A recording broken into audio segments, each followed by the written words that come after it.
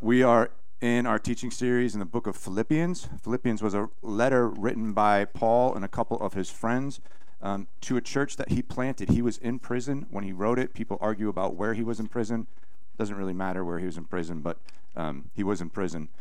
And he writes, people call this his letter of joy. His letter of joy. And that's what we're going to see that again today. Writing from prison about joy.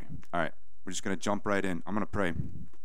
Lord Jesus, thank you for you. Thank you for your life, your death, your resurrection. Thank you for your Spirit who dwells in us and moves us and empowers us.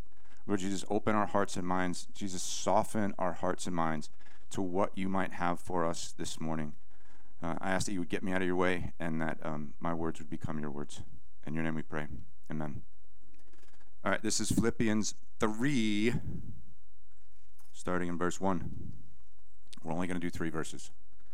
Finally, my brothers and sisters, rejoice in the Lord. It is no trouble for me to write the same thing to you again, and it is a safeguard for you.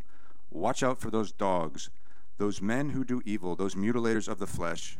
For it is we who are the circumcision, we who worship by the Spirit of God, who glory in Christ Jesus, and who put no confidence in the flesh.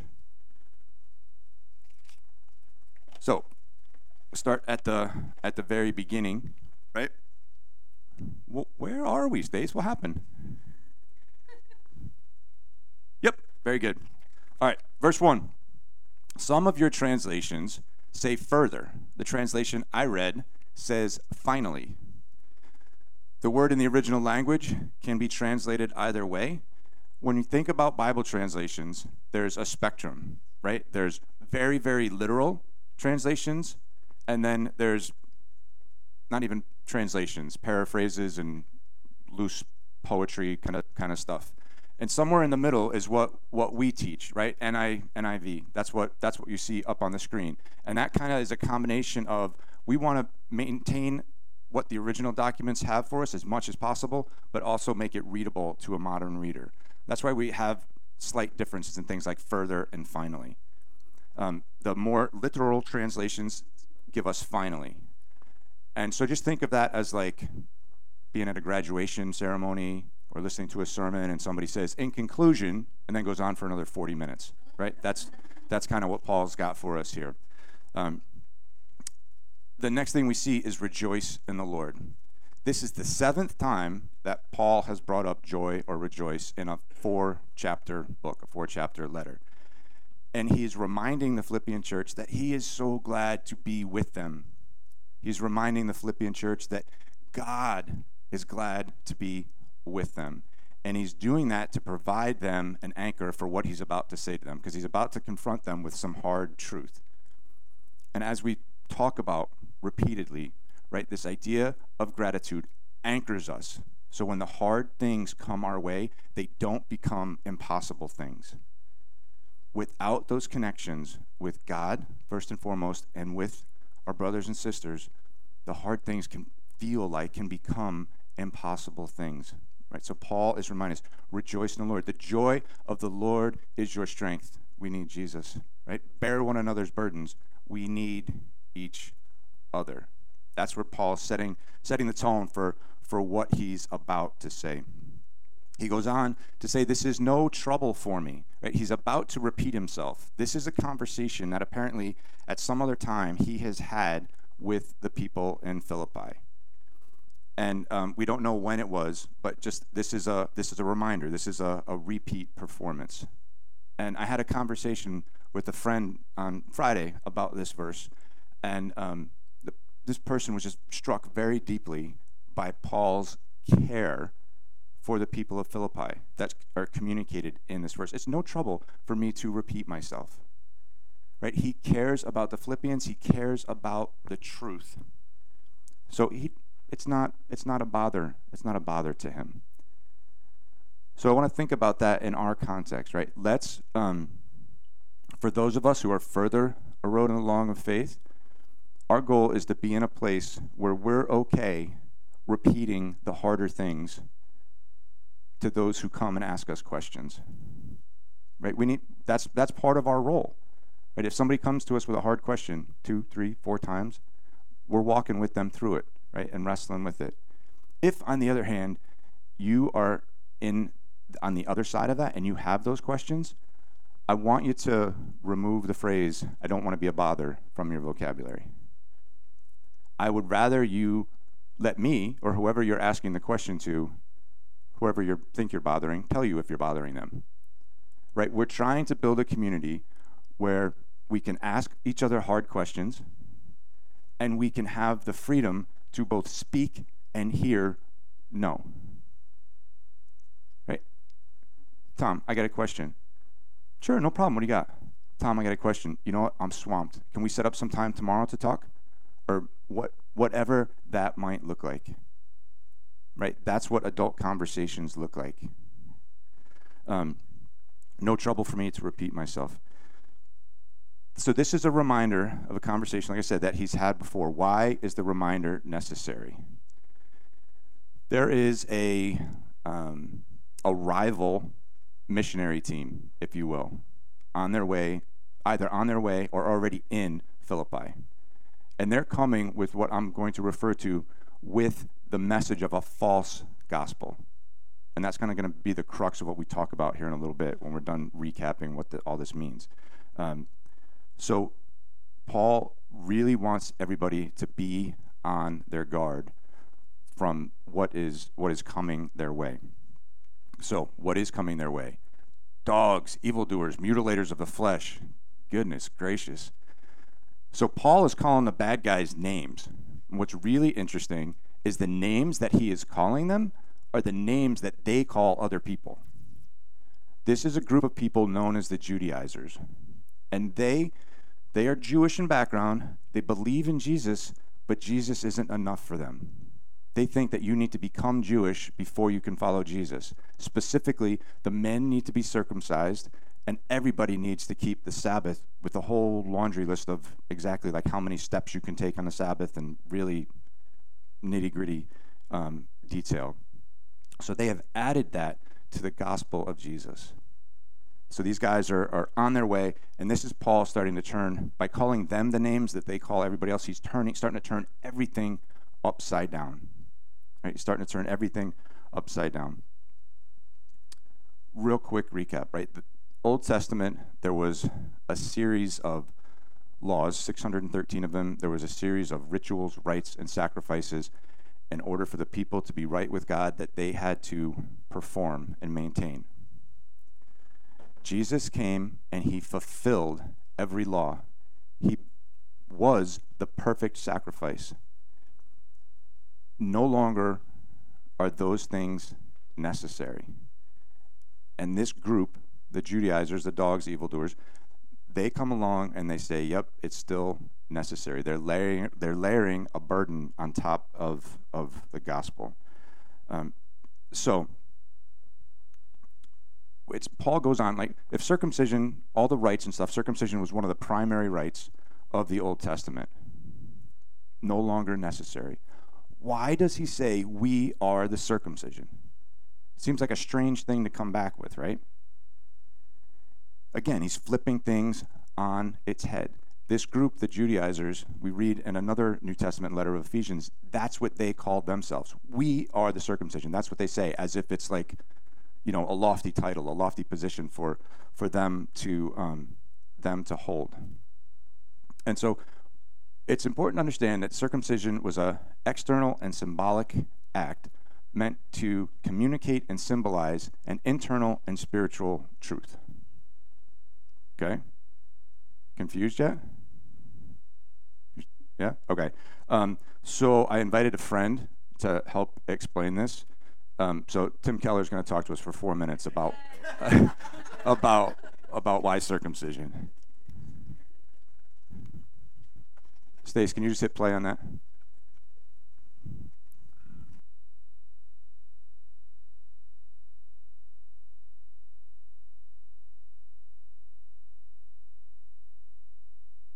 Want to do are the same thing. What you most ought to do and what you most want to do are the same thing. The best expression of a completely circumcised heart I know is this great little line from a John Newton hymn. Our pleasure and our duty.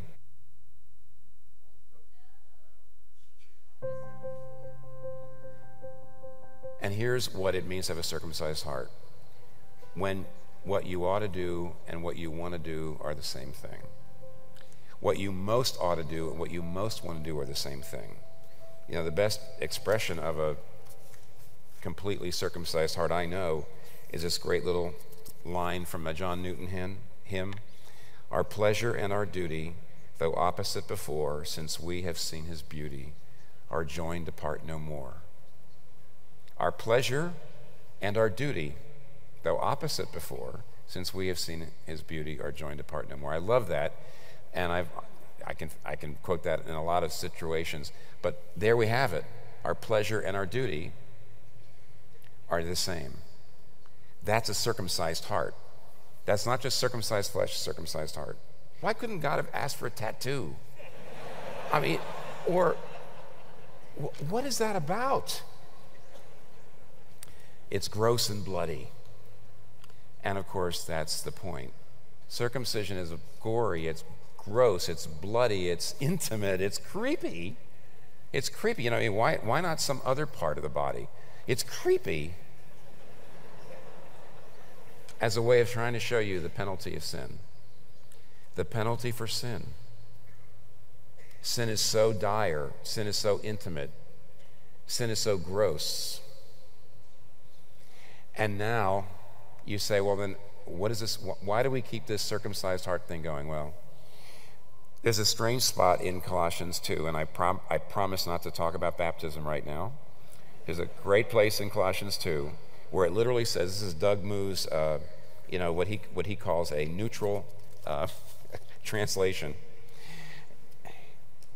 In Christ, you, Christians, have been circumcised in the circumcision of Christ. It's talking about the cross, and it says, Christians, in him, you have been circumcised in the circumcision of Christ. It doesn't just say that when you become a Christian, you get a new heart. You get a circumcised heart. It says you get a circumcised heart because of the circumcision of Christ. What's the circumcision of Christ? And the answer that most theologians, I think, are willing to point to is this, that on the cross, Jesus Christ was experiencing the penalty, the curse of the covenant. What's the curse of the covenant? To be cut off. By the way, you know that that's the curse of every... If you ever wrong somebody, what happens? You get cut off. If you lie, if you cheat, if you wrong people, that's always really the penalty, to be cut off. But God says that if you disobey me, the penalty is to be cut off from me, to be cut off from life, to be cut off from light, to be cut off from everything. And on the cross, Jesus Christ was getting, you might say, the cosmic experience that we deserve. He was receiving the penalty of sin. Or another way to put it is, in the Garden of Eden, out goes Adam and Eve because of their sin. And who is put at the door? A cherubim with a sword, guarding the way to the tree of life, which means the only way back into the tree of life is to go under the sword. And on the cross, Jesus Christ went under the sword. In that sense, he was circumcised. Pretty amazing. 4 minutes. He just took you through pretty much the whole Bible in an engaging way, right? Yeah. Tim Keller is one of my heroes. From the beginning, God was not after empty external rites. He was not after good deeds. He was not after, use the word again, empty religion. He's always been after the hearts of women and men. In Deuteronomy chapter 30, the Lord your God will circumcise your hearts and the hearts of your descendants so that you may love him with all your heart and with all your soul and live. And then there's various places throughout the Old Testament, and the passage in Colossians that Tim Keller was talking about talks about, again, the circumcision from beginning to end, this idea of our hearts being right with God. That's what God has always been after. When we, looking at verse 3, we serve God by the Spirit. We serve God by the Spirit. When God has our heart, the Spirit comes and lives in us and empowers us and guides us and directs us and comforts us and convicts us and counsels us, so that we might better bear the image of God, which was the original creation mandate. This relationship, this rending of our heart to God, I've read and I've heard that the more terms that a culture or a group of people have for the same thing, the more important it is. And as I was thinking about this, I'm thinking about all the different ways that I've referred to the centrality of the importance of Jesus in our life, right? Jesus should be the central organizing relationship in our life. We should abide in Jesus. We should attach ourselves to Jesus. We want to be in a loving union with Jesus. We want Jesus in the center of our lives.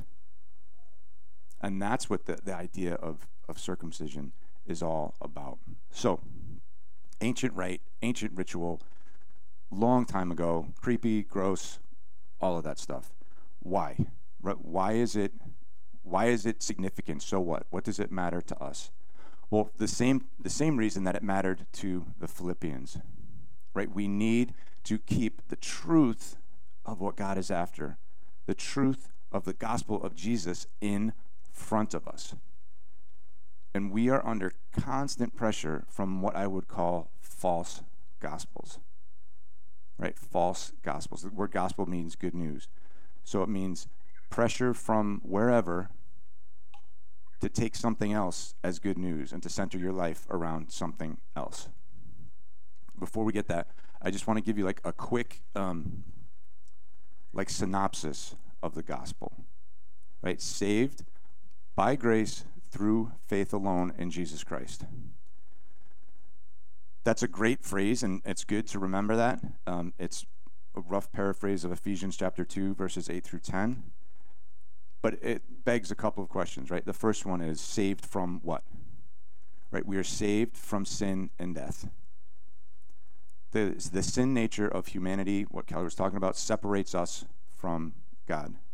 Jesus' perfect life, his innocent death, his triumphant resurrection, beat that. And when we come to Jesus for forgiveness of sins, we admit we've done wrong and that he can help us, we get the victory that he gained. And then the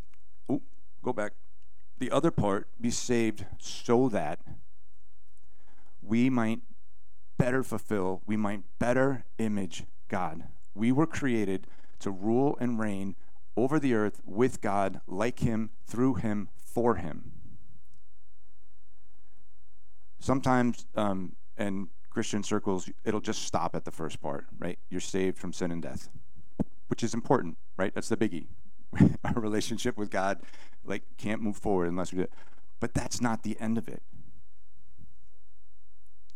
That empowers us to live eternally with Jesus, but that eternity starts now. Dallas Willard is famous for saying that eternal kind of life starts now. So there are multiple false gospels. I actually Googled false gospels just out of morbid curiosity, and the headlines that came up were, 8 false gospels that plague the Western church, 5 false gospels that you probably believe, 3 false gospels that your pastor is teaching you, and it just pages of titles like that. That being said, I'm not going to try to identify specific false gospels, right? Things like a therapeutic gospel or a prosperity gospel or a self-help. I want to suggest to you 3 different things that I think if you cut away all this stuff, that any one of them could be a root of these false gospels. And the first one is this, Jesus plus, right? Which is what we get in this text. The Judaizers were saying, you need Jesus plus something. Jesus isn't enough. You, in our context, right, you need to be Jesus and a Democrat. You need to be Jesus and carry a gun. You need to be Jesus and have a certain stance on vaccine, whatever it might be. And this is a really interesting group, right? Because we come from different backgrounds. And some of the plus comes from our own religious traditions. The original subtitle of this sermon was Breaking Free of the Power of Religion. Whatever that tradition might be, right? Whether it's you have to be baptized or you have to do X or you have to do Y, like in certain time frames and certain kind of stuff, it waters down Jesus' work on the cross, Jesus' life, his death, his resurrection, and it makes it exhausting, right? Makes it hard. That's so a couple different ways that Jesus Plus happens. We do it to other people, right? You need to be Jesus and a Republican. You're not a Republican, you're not really following Jesus. Notice I hit both sides of the spectrum there, so I'm just like... But we also do it to ourselves. I can't tell you guys how many conversations I have with people like, yeah, grace, that's great, right? I get a gift I don't deserve, but you don't know me. You don't know my past. I got too much stuff. Like, there's no way Jesus could forgive me. Not even his grace is enough. There's something else, that the God of the universe who became man and lived a perfect life, there's something else that has to be added to that because my sins are so bad. So those are kind of the two different ways. We apply Jesus Plus to other people. We apply Jesus Plus to ourselves, minus Jesus. This one is a little, I don't know, maybe more straightforward, but there are lots of folks who be like, man, I love Jesus' teachings about the poor. I'm all about the poor. But you know what? I'm basically a pretty good person. I don't need his forgiveness. Or Jesus was a brilliant teacher. Think of all the things that he said, just lessons that thousands of years later people are still trying to apply. But God, he's just a dude. He's just another great teacher. Right? Jesus minus. They're kind of false gospels that hit us.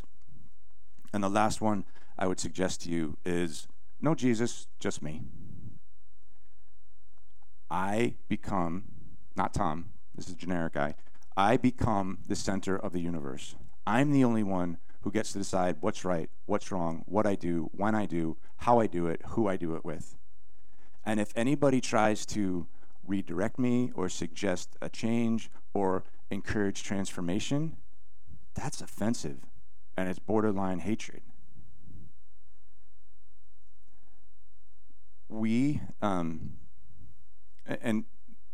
Right, so I don't know, maybe I've hit a nerve by now, right, in one of those.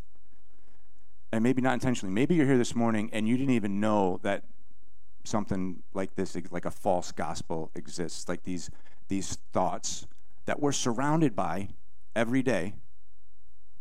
Think about the conversations you have at work or in your neighborhood. Think about the things you see and read and hear.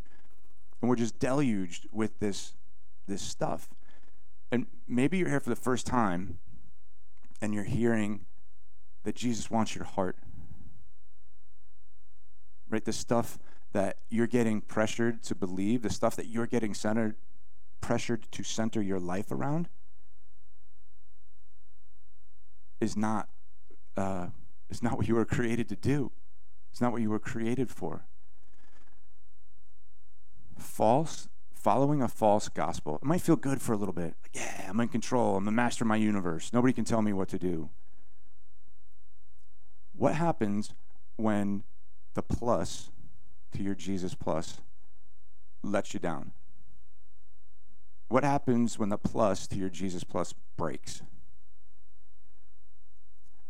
What happens when, you're minus Jesus, like, you're confronted with something that makes you like, maybe sin is real, right? Maybe that horrible headline I just saw on my feed, like maybe that's an effect of sin. And in a Jesus minus scenario, the weight of that is on you. It's on me. False gospels are exhausting because they place a weight upon us that we were not created to carry. Jesus designed us to be in relationship with him. Jesus designed creation, all of it, with him to be at the middle, with him to do the heavy lifting. And we have a role to play, right? We have a role to play. But when we try to take his job, it's exhausting, it's anxiety producing, it's stressful, it's just brutal. And those are all signals. Those are all signals that something might be off, right? Something might be like, okay, I need to get back. I need to get back to the gospel. I need to get back to Jesus.